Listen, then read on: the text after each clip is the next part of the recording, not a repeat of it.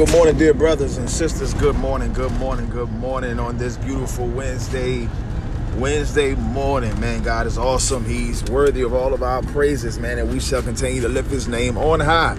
We shall continue to look toward the hill from which cometh all our help, for we know that all of our help does indeed come from the Lord. But this morning I want to talk to you about failing, man. And failing sometimes gets a bad stigma, but I'm going to prove to you that sometimes failing is a part of your winning formula. Sometimes a good fail is actually a part of your success. It's a part of your winning formula. There was an instance in the Bible in which Jesus was telling his disciples, look, I'm about to be offered up. They're about to come arrest me. They're about to crucify me. They're about to do all of this stuff. He gave them a forewarning. The time has come. And Peter snapped. Peter was like, nah, we ain't gonna let that happen. I promise you, I'll be with you until the end.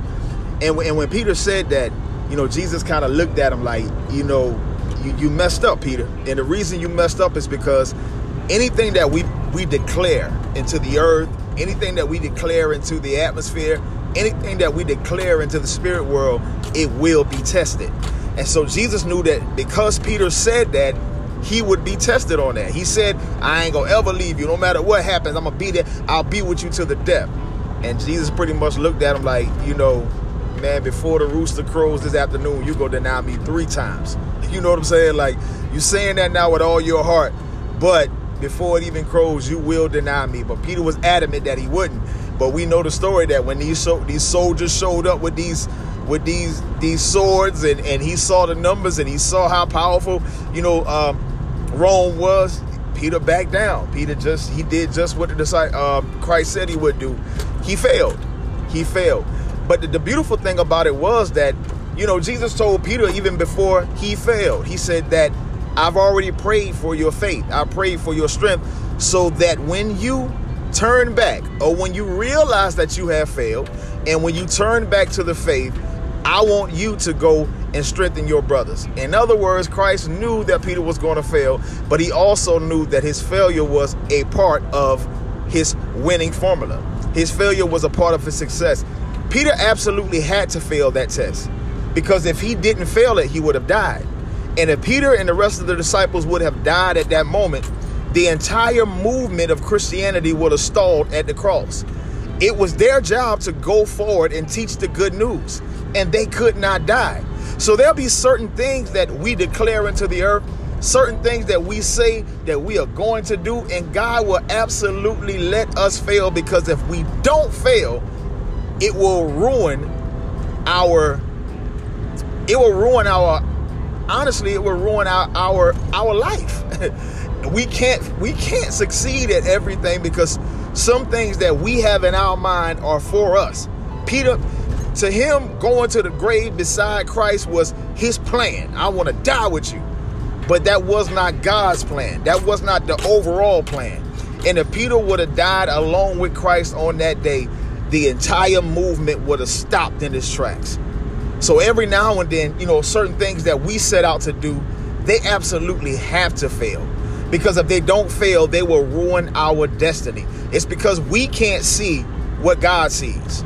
We can't see but so far, and we just want to win in the now. But God says if you win in the now, it's going to ruin your later. Your latter days won't be able to be better than your former days because of some things that you absolutely should have failed at. So that's why He is so good, man, at not giving us everything that we want. Just like with our children, we can't give them everything that they want.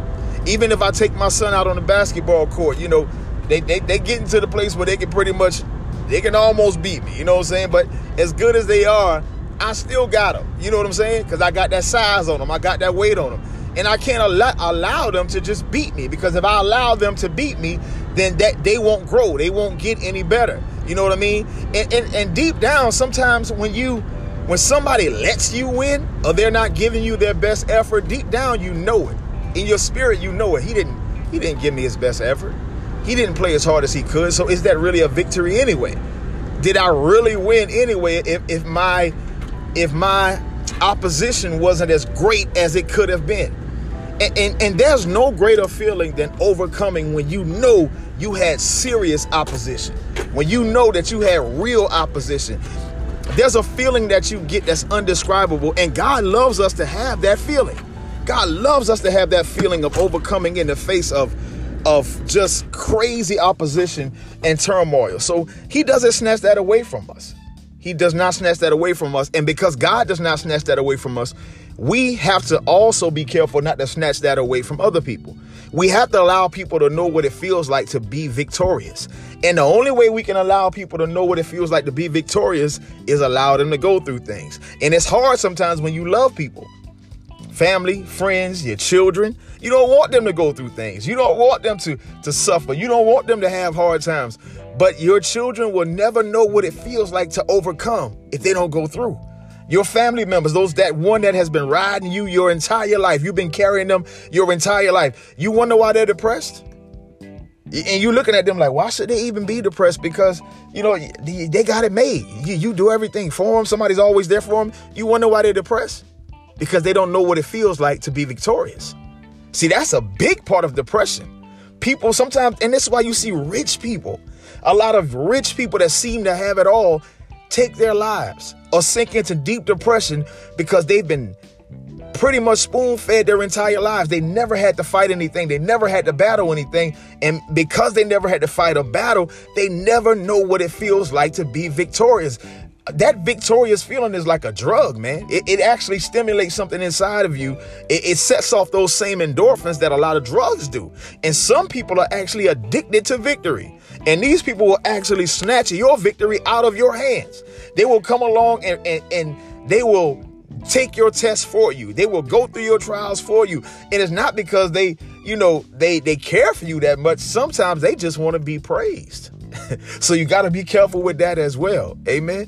But sometimes, when we're going through these hard times in life, man, it's because it's actually the winning formula. God allows us to fail at certain things because he needs us to win down the road.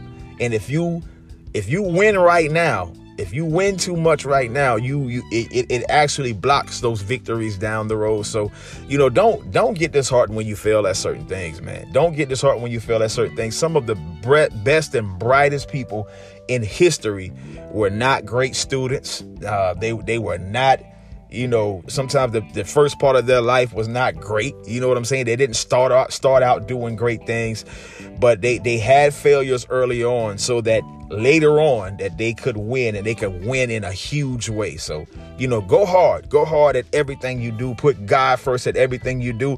And if you come up short, don't worry about it, because I can promise you it's a setup for victory down the road. God bless you guys. You be encouraged and hang in there, man.